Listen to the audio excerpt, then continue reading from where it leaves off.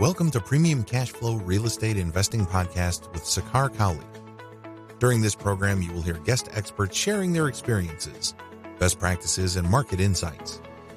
We discuss investing in multifamily apartment complexes and how a busy professional can passively invest hassle-free in various opportunities. Your host, Sakar Cowley, owns millions of dollars of assets and has done thousands of value-add projects over 20 years now. So listen in for insights. Here's your host, Sakar Cowley.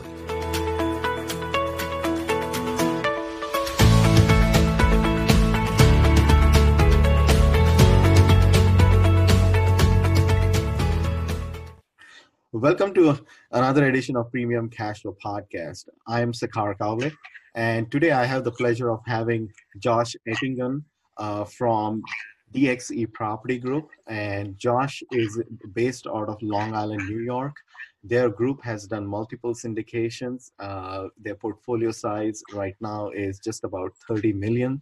And he, along with his partners, bring in a rich, varied experience from various different markets.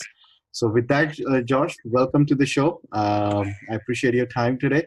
Do you want to give us a brief background on, how you got started, where you are with your company, Josh? Sure. So firstly, thanks for having me. Excited to be here. I appreciate the invite. So so like you said, DXE Properties is my company. I'm the co-founder of it with one partner. I'll talk to my background mostly. Sure. My background's very much on the entrepreneurial side, whereas his is much more on the institutional side. So we brought that together, and we've been sort of actively scaling since then together. Awesome. But I started my first project was back in 2012. I was probably 25 at the time. And it was a 20-unit multifamily project in Cincinnati, Ohio. It was purchased for $175,000. Awesome. It's pretty tough area, just in general. Its location. It was occupied by 4 tenants out of the 20. Just a complete disaster. It needed $200,000 worth of work. Just a scary deal to walk. Mm-hmm.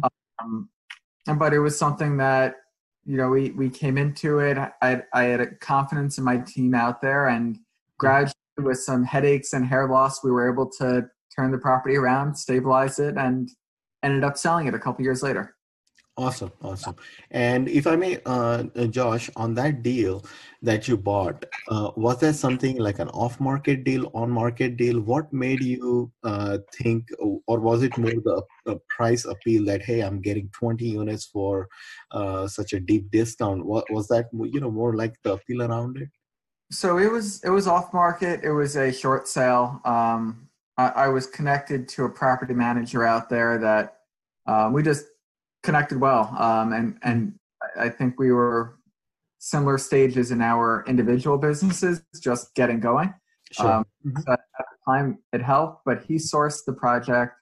We ended up paying him a wholesaler type fee, and more than anything, like every project, you definitely do make money on the buy, and we bought that one right. But that's been our focus really going forward, is trying to avoid competing with retail investors and finding a good story, off-market, compelling type project. Sure. And I know, Josh, you have market experience from different locations and stuff. So I guess we will definitely get into the show in a little bit about it. Regarding your 20-unit first deal that you did, right? So it sounds like it was a distress sale. And what type of renovations you had to do? Like you said something about almost a couple of $100,000 worth of renovations into that asset. Could you maybe describe what sort of problems you had and how, what time frame it took to, sort of get everything going and increase the occupancy? Yep, I can, and it's been a while, so don't hold me to the numbers. We sold it 5 years ago, but so. We needed new roofs. The parking lot needed to be completely redone. The balconies were deteriorating. Every unit needed, at a bare level, at a bare minimum, some level of renovation to make it livable, even the occupied ones, frankly. Mm-hmm. Between that, if you $5,000 a unit in renovations, interior plus some of the roof, parking lot, balconies, it adds up. It adds up. It adds up pretty quickly. So even across a small deal, I mean, it was a big reno project for that size deal. Sure. How long did it take? Like 9 months to a year? I'd say the physical side, we were able to do a lot quicker because it was so vacant. So we didn't have to worry about turnover or honoring leases or anything like that. Mm-hmm. In 6 months, we had the physical work completed. Mm-hmm. At least the vast majority of it completed. Got it. And we underwent a lease up, which was pretty successful. We definitely felt, some turnover because we leased up very quickly. I think everyone was really excited and feeling the pressure to lease up. And then we definitely felt a wave of just delinquency and having to flesh out some of the worst tenants and retain the good ones, basically. Right. And it's an awesome feeling that you're renovating and new leases are signing up, and you almost get excited that, hey, this is working. You see new tenants coming in. It's an awesome feeling. So I know you sold the building. So how could you maybe share some numbers as to how you make out on that? Sure. So we were all into it for less than $400,000. And we ended up selling it for just over $5. I think it was $5 was the final number. I when I went into that project, especially with when I was younger, the thought process was long term. Let's hold this forever. Cash flow, it'll be great. But the reality was, we created a lot of value in a pretty short period of time. It was one that would just be great to show end-to-end transactional success on. And frankly, it was in a more challenging submarket and neighborhood where really operating it consistently with that unit count was a challenge, frankly. Right. Wasn't efficient at that point. And frankly, I mean, my experience has been, Josh, is that in these challenging neighborhoods, it's very difficult to operate and, achieve that scale, because just the neighborhood, bad actors and things like that, they take over. And it's just extremely difficult to, I mean, of course, if it's 100 unit where you control a lot more scale, that's one thing. But if you're having, under 30 units or something like that, it's very difficult to manage, have a staff and things like that. It just doesn't work out. No, I mean, it's such a difference. The on-site staff, I mean, we won't look at a property that's less than 70 units on the multifamily side, because that's what we see as the minimum to be able to employ a full-time office manager and a full-time maintenance person. Sure, I would agree. I would absolutely agree. So then, Josh, like how it involved, like how was your second deal, third deal? I know you've done several deals after that. Could you maybe share how you progressed through your different deals then? Sure. Yeah. So we've done, it's actually about 12 projects total, which have varied from, I mean, multifamily is definitely the focus, but we have done a couple local, New York Metro projects. We've done retail and condo development as well on a smaller scale. But so next, looking back 2012, I next stepped up and stayed in the same market, just leveraged the same relationships there, did a 44-unit project, and then a 62-unit one also in the same metro area. And then after that, I left Cincinnati and did a couple projects in the Southeast, where I still own a few deals in Charleston in particular. But it's been gradual. I mean, every project has been gradually growing. I didn't jump from a $200,000 deal to a $7 million deal. It was a 200 of, this 20-unit deal, then a 44-unit deal, 62, 80, 96, and have just been gradually stepping up at a pace that is manageable. Right. No, and that's awesome. I think based on your comfort zone and the capital and things like that, I think it's awesome to graduate slowly. Speaking of these different markets, then Josh, I know you're based out of Long Island, so which we all know is pretty expensive.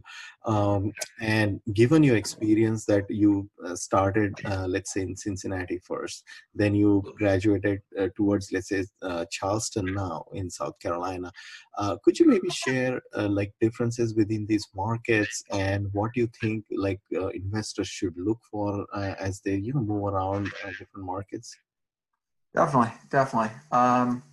So yeah, maybe I'll first speak to the why behind me leaving Cincinnati, Sure. going elsewhere. I did professionally. I began working at as a software company, project manager there. After a few years, I said I want to get into real estate. I actually slashed my salary quite a bit to be a analyst and an acquisitions guy for a multifamily real estate investment firm, predominantly focused in the Southeast, garden style properties. So ultimately that was probably the best experience I could have possibly gotten from both a technical perspective and even more so from a relationship perspective, that I was really able to tap into a broker network that otherwise may not have given me real attention. Sure. On the market side, I was brought out to Cincinnati because of that one relationship with the property manager. And I almost worked backwards into appreciating the market of Cincinnati. I didn't really know it well, but what I like about it was that it is pretty diverse. There's 9 Fortune 500 companies there that are in different sectors. You have like a Procter and Gamble and a Fifth Third Bank, and you've just Kroger, I think, is also headquartered there. You just have a good diversity of employment and just good density. It's not the highest growth market necessarily when you compare to some of these Southeast markets or Southwest or Texas as an example. Sure. However, the cap rates tend to be higher and you're typically able to get a better yield and cash flow out of it as you hold the deal. Sure. And how this would describe like Charleston maybe is different, like when you kind of studied the market? So Charleston is one. It's definitely a smaller market. So the Charleston MSA is probably 800,000 people versus a few million in Cincinnati. What I love about Charleston is that it has like the landlocked nature of the New York metro area. So the growth could really only be in one direction, and it's sort of like a pizza pie. Charleston historically was tourism and military. That's what the economy. Right.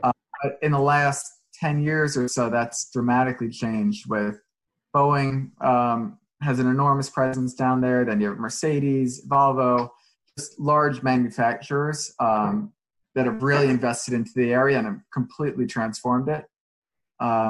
So that frankly is a lot of our focus. We just think that people are going to be leaving the Long Islands and headed down there, quality of life, affordability, all of those things. Sure. So we're willing to pay what could be perceived as a premium to be in some of those markets right now. I see. So depending on your deal size there, Josh, like could you maybe give a sampling of, maybe one of your Charleston deals as to, how you found, what was the price and, sort of rent or value add components that you did? Could you maybe share some more information about them? Sure. So just last year, 2018, about a year ago, we purchased a 80-unit property in a submarket of Charleston called Somerville. This was an off-market property, also sourced from one of our property managers in the market. And it was owned by the original developer's family still that built it in the 70s, believe it or not. Wow. Everyone loves that story. That you love those, long ownership with a bunch of equity on their back, man. You always love it. Yeah, so you just know it's a good story. It's just it was a challenging deal to do because the rents were extremely low. Average rents when we purchased it were $500, and the purchase price was $50,000 a unit. Wow. There was this extreme. It didn't have any debt cover ratio, or you were certainly not getting any type of agency debt. So this was a bridge debt play.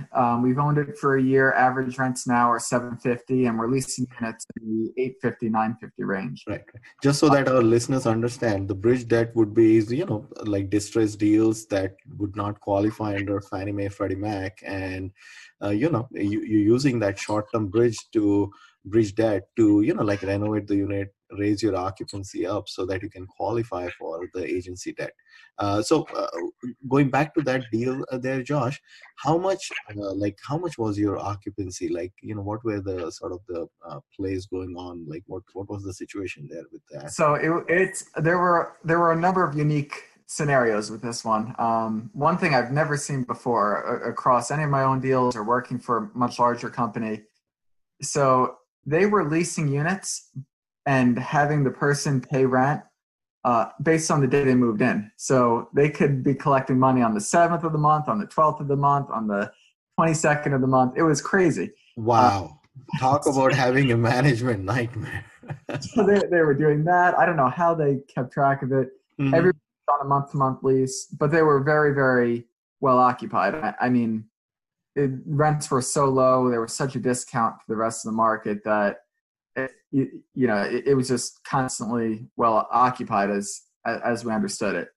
The financials were terrible. It was really just working off of tax returns because it was all handwritten by the owner's son. Sure. You can tell low rents with all type of cycle of rent collection strategies, and you can just make up all the story that would go on.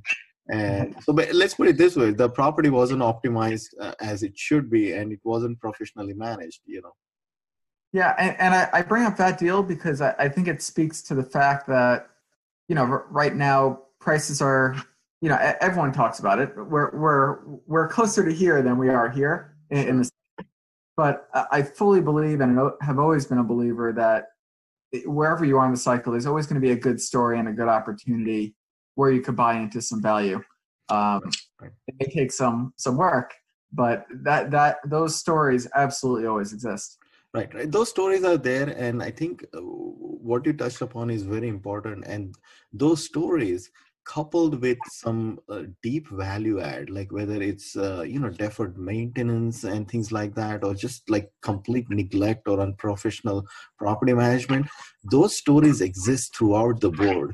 And a lot of times, a lot of these assets, they really don't make out to, like, let's say LoopNet of the world, or they don't hit like sort of the broker's list. It's really off market relationship building, which sounds like I think we have done a lot. And once you know those, I think you just have to have that experience and muscle to say that, hey, we're gonna see this project through. Because getting a bridge debt and going through that all those renovations, trying to get your occupancy up, it's a huge risk. Just trying to get through, and I'm sure you must be very relieved that once you got your occupancy up. Did you qualify? Did you say that you went agency debt route as well? Have you reached that spot now? So not yet. We're locked into the loan for 18 months, so we can't finance until September. I see. But I'm sure, like, once your occupancy is up, as soon as you'll. Oh yeah, we're there on. I mean, we hit our average rent that we were projecting 6 months from now, so Sure. It'll be a good refinance. Sure. Awesome. And I know, Josh, that you are syndicating these deals. Could you maybe give us an insight into how you're structuring your syndications? Like, how is your sort of split, any preferred returns involved and things like that? Sure. So I've done a few different structures over the years and past syndications. The box that we sort of fall in right now is a preferred return with some level of split and then hurdle thereafter.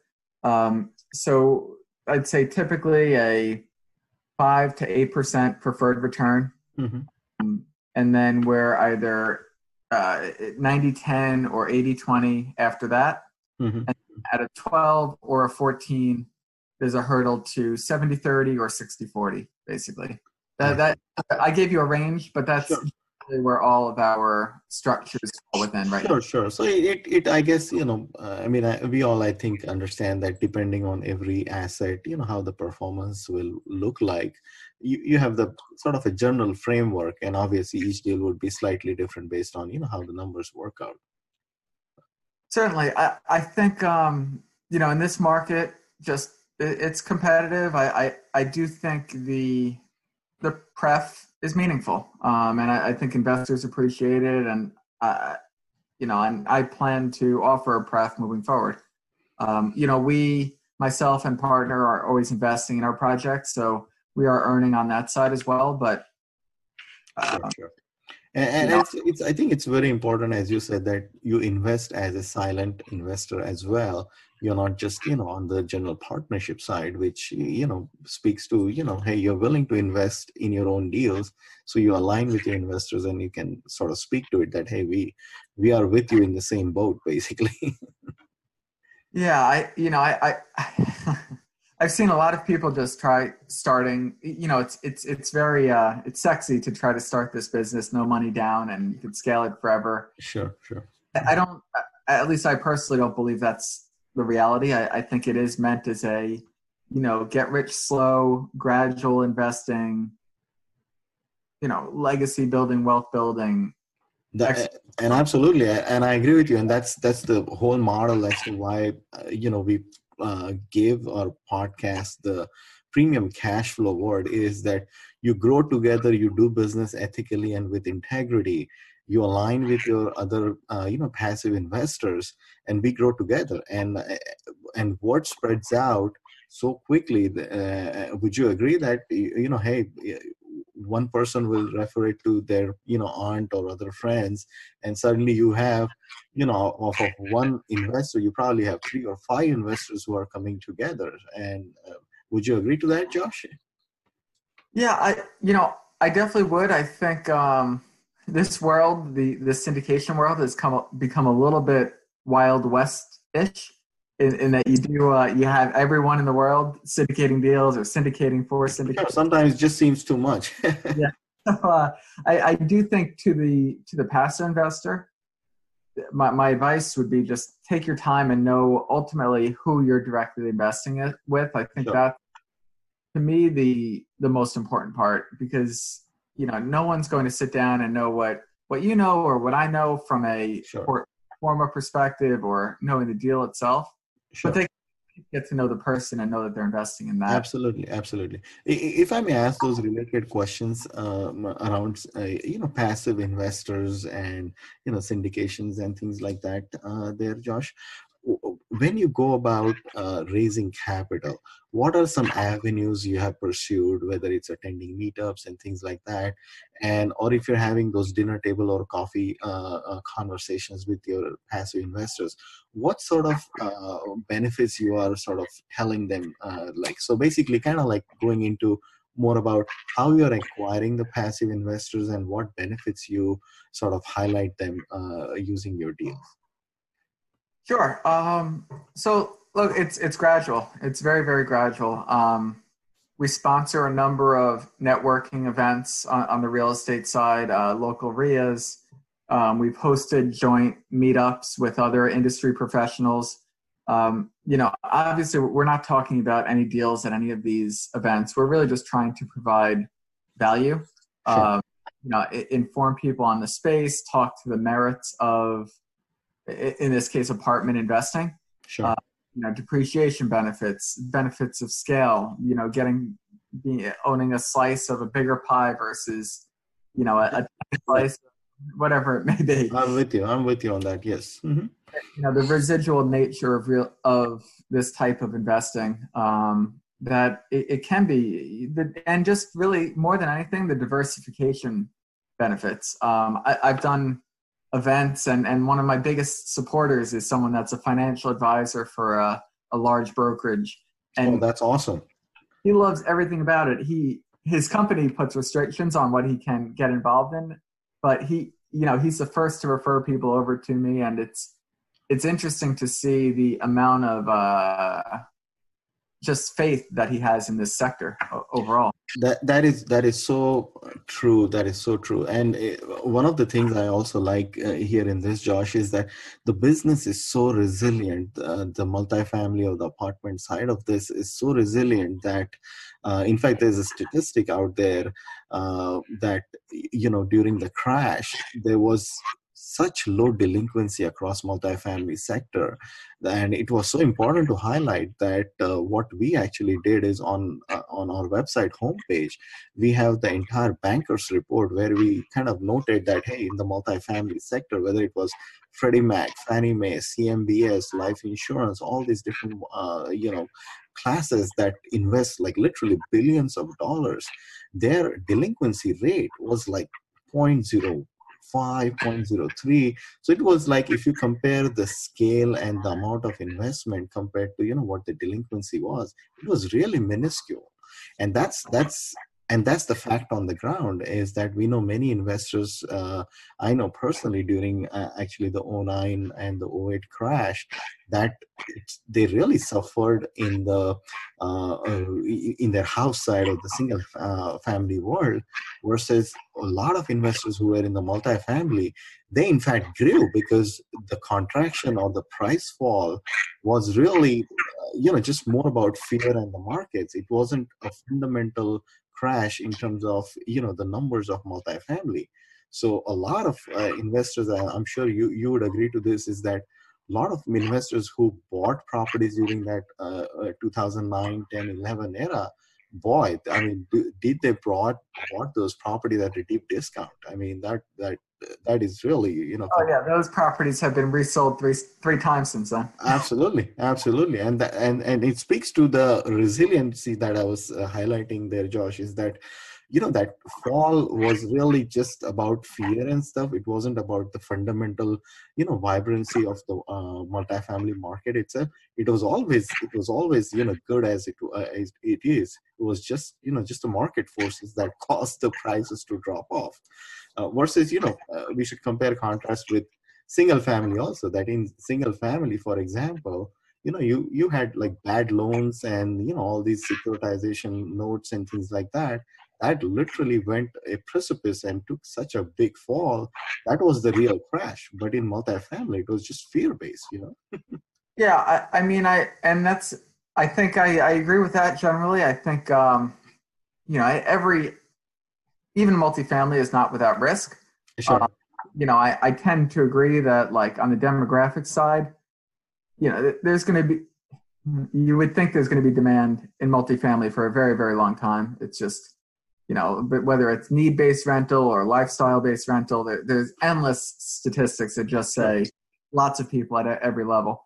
But it would not shock me if there's some sort of a event or series of events that do put pressure on real estate, and particularly on the debt side, that does trickle down and affect valuations in real estate. It does. You're absolutely right. In fact, we have commercial paper, like, those 5-year and 7-year cycle that start to mature. That's probably going to happen soon. And that's going to trickle down across commercial. I mean, in general, whether it's retail side or the multifamily side, you're going to see that softening. So I absolutely agree with you there. So anyway, so good. It's been an awesome discussion there, Josh. Speaking of syndications there, Josh, like how do you go about meeting different syndicators, or do you raise capital from like private equity firms and things like that? Would you maybe go into your strategies, like if you were presented a large deal, how would you approach that? So it's been a consistent path of just building relationships. I drink a lot of coffee with a lot of people that I meet from some of these events that express interest. To your point, you mentioned it before, that my best referral is someone that's invested previously that then offers it to another friend of theirs and says, hey, I was in this and you should come along on the next one. The truth is, right now, when I pursue a project, I don't have a guarantee that we're going to have the equity lined up for it. Sure. It does become somewhat of a let's see what our investor base is interested in or not interested in, get it out there. And I mean, to this point, we've never fallen short on a capital raise. But it's pretty much first come, first serve base. I keep looking to my left because I have my list of on a whiteboard, Your task. Yep. But I wish I knew the answer. It's not a snap of the finger type of thing. Sure. But it's basically, we're not a huge company. It's two of us as the founders that are ultimately driving this. Sure. What we're doing, we're chasing deals and that have a compelling story, and at the same time nurturing both existing investors and creating relationships gradually with potential new ones. I mean, my largest investor is someone I met 6 years ago that had never invested with me, and finally, after 6 years, had this project and invested over $1 million. Awesome. So, it's truly, the way we look at it is there's no meeting not worth taking. It's just it's just a slow, gradual relationship building exercise. Right. Awesome. That's awesome. Thank you. And I appreciate the bootstrapping, and I think sky's the limit for you, Josh, there. And, I wish you, an awesome luck. Please tell us, Josh, how, viewers can find you and how they can locate you in terms of your website and contact information and everything. Sure. So we have a website, dxeproperties.com. Please do sign up for a newsletter there. We try to just share monthly updates of the market or progress of DXE and our journey. And then our contact information is on that website as well. Awesome. Thank you, Josh. I appreciate your time today. It's been a pleasure. I look forward to having you back, as you progress and have more news. And I'm very much looking forward to, networking with you in future as well. Me too. Great talking to you. Thank you. Thank you.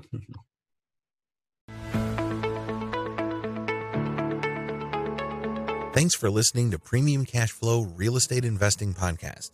Please join us at premiumcashflow.com to sign up for weekly updates, research articles, and more. We will see you again for another great interview with an expert guest.